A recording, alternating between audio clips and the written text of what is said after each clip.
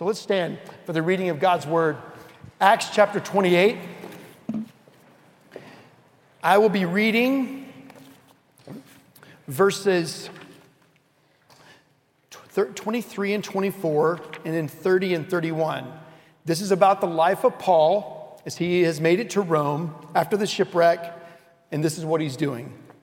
When they had appointed a day for him, that's Paul, they came to him at his lodging in greater numbers. From morning till evening, he expounded to them, testifying to the kingdom of God and trying to convince them about Jesus, both from the law of Moses and from the prophets. And some were convinced by what he said, but others disbelieved. He lived there 2 whole years at his own expense and welcomed all who came to him, proclaiming the kingdom of God and teaching about the Lord Jesus Christ with all boldness and without hindrance. This is the word of the Lord. Thanks be to God. Please be seated. Father, would you cause our eyes to see and our ears to hear? Holy Spirit, would you illuminate the truth about the kingdom of Jesus?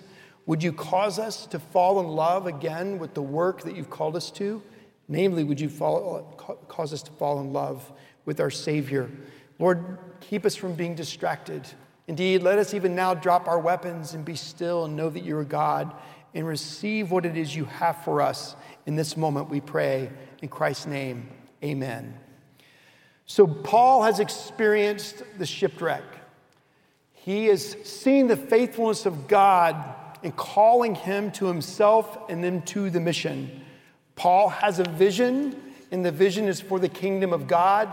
That's why twice in this last section of the book of Acts, Luke tells us what he's doing.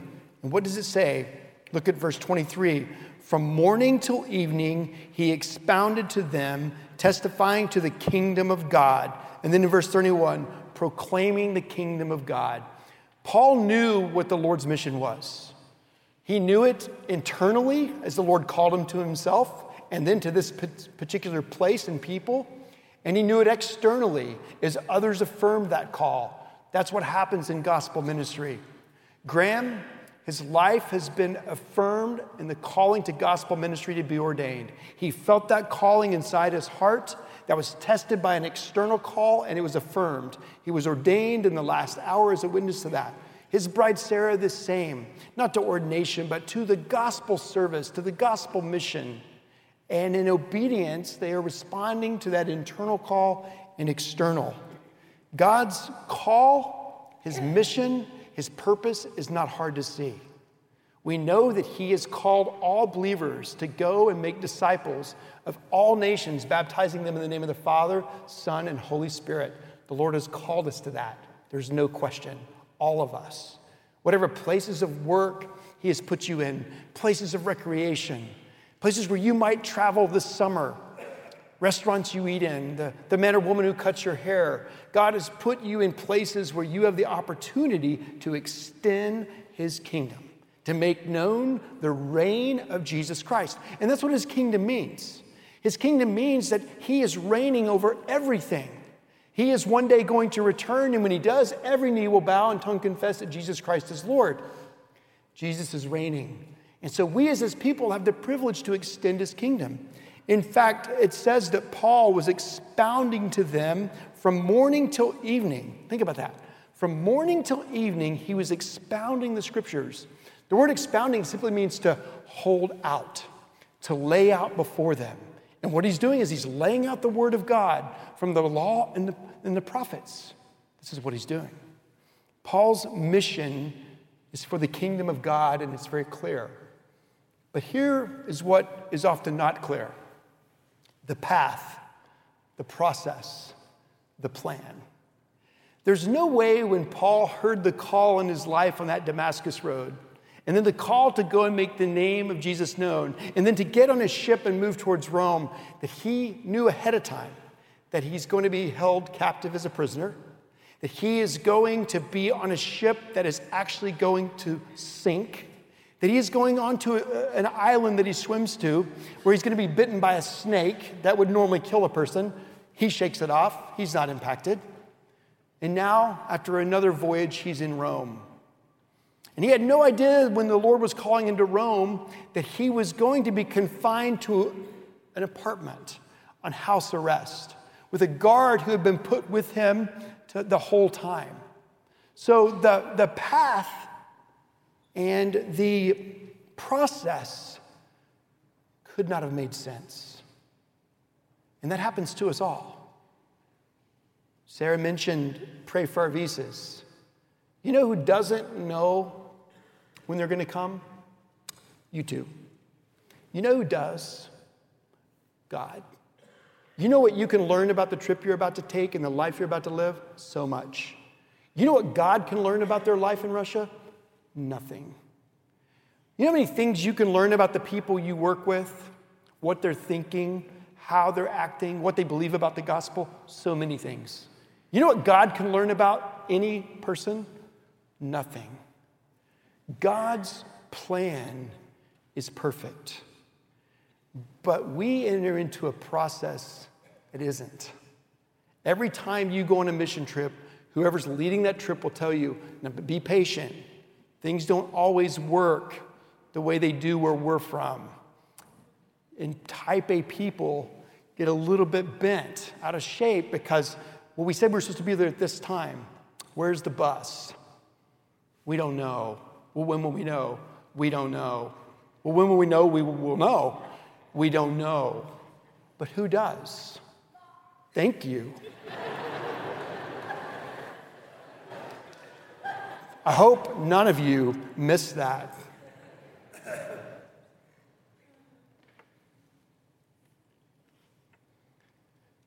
God.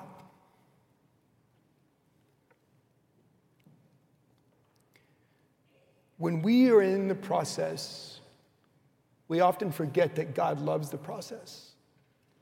Because God uses the process to remind us of his faithfulness. He uses the process to remind us that we're not in control, that we're needy. God uses the process to remind us that his will is good, it's pleasing, it's perfect, even when it doesn't feel that way. And so Paul had no way of knowing that what he felt inside in terms of that internal call, what was affirmed outside by the external call, would have him in a place where he has been called to make known the name of Jesus. Yet he is arrested. He's a prisoner on house arrest. And what does God do? God doesn't send Paul to all the public spaces like he'd gone to before. Instead, he puts him inside this small place and he brings the world to him. And from this small space, from morning till evening, Paul lays out the gospel. He lays out the kingdom of our Lord and Savior Jesus Christ.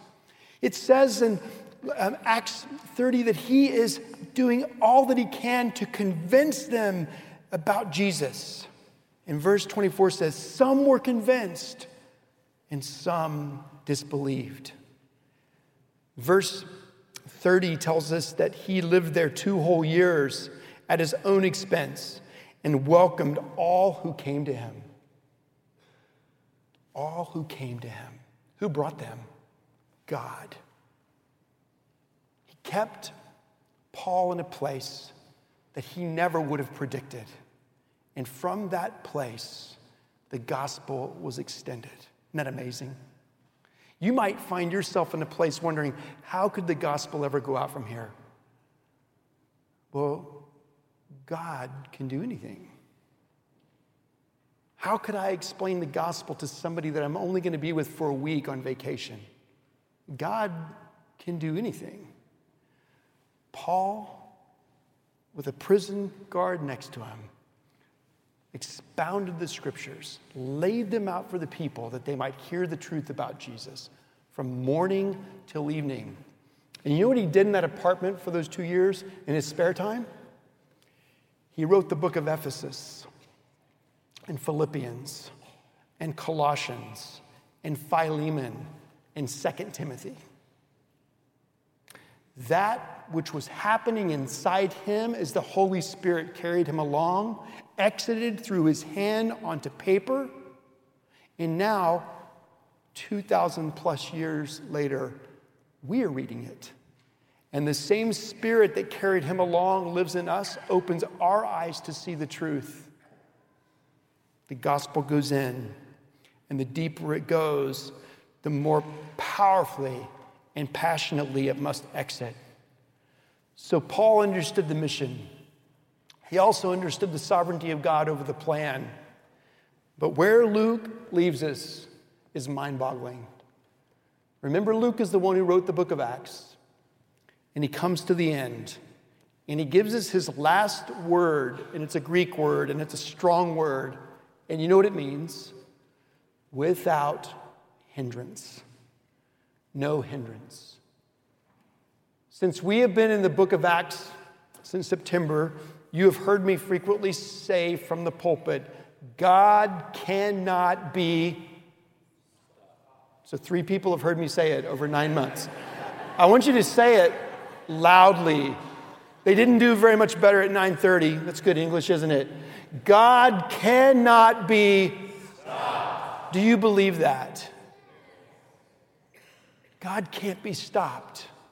Without hindrance. Paul, as a prisoner, with a prison guard next to him, laid out the scriptures for all that the Lord brought to him. God can't be stopped. But we are tempted to believe he can. And we're tempted to believe that there are some countries and some cultures that are so dark that God could never save a soul. Muslim countries, Japan, Russia, maybe what's happening in our country too. And we begin to look at people and think there's no way. The one this passage is about, Jesus, is the one who saved a man named Saul who was killing Christians. And the one who's using this man to proclaim his kingdom without hindrance. God cannot be stopped. We are tempted to think that it takes more power from God in some places in order to save a soul. It doesn't. It took the same power of God to save me on June 23rd, 1982, as it did Paul when he was on the road to Damascus. It takes the same power of God in China, where people are coming to Christ so frequently, it seems like so easily. While in Japan, it's one of the darkest places I've ever been. Very low response to the gospel. It doesn't take more power to save a Japanese man or woman than it does a Chinese man or woman. It takes the same power, and God has that power, and God has given us that power. That power is in us, and it was in Paul. And the deeper we believe in what the Lord has done and is doing that we might be his, the deeper that presses inside us, the farther it goes. That's why, as I shared in the last hour, you've seen that phrase in our church. What goes deepest to the heart goes widest to the world. So what the world needs most from us, what the people of Russia need most from you, is that the good news of Jesus Christ and his kingdom would go so deep inside our hearts and soul that we would be like the disciples in an earlier chapter of Acts, being unable to stop speaking about that which we've seen and heard. The only reason we would ever be able to stop speaking is because it's not going deep. This doesn't mean that we're intellectually smart and therefore deep. It doesn't even mean that we're theologically smart and therefore deep. It means that the power and beauty of the knowledge of God and his kingdom, what he has given us, is moving so deep in us that the good news is really good news, just as we were singing Rock of Ages, that we have to share it to all that the Lord has called us to share it to. That's it. That's the vision, and we know it. The path, the process, it's all part of God's plan. And when we don't know how to make sense of all that, what do we have? A God who has faithfully told us that he is extending his kingdom. And then he gives us his example. And Luke says, without hindrance. That's his last word in the second part of his gospel. It's really powerful. God has placed you, my friend, somewhere. Work, a street, with recreation, places you vacate to for rest, boards that you might be on, friendships you have. I believe all for the purpose of you seeking his face, that you might be used by him to extend his kingdom. There's nothing more important.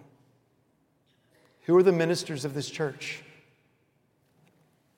All of us. There are times when some are set apart. That's biblical. But they're not any more important than all of us making known the name of Jesus. Lord, we pray that you would cause your word to soak deep in our hearts. And as we move before the body and before you to model this ordination and commissioning, would you enable us to be present just a little bit longer? Would you enable us to see the significance of this moment and be encouraged by your faithfulness from the beginning of your word to the end, proclaiming your redemption, your grace, your glory, your kingdom. We ask in Jesus' name, amen.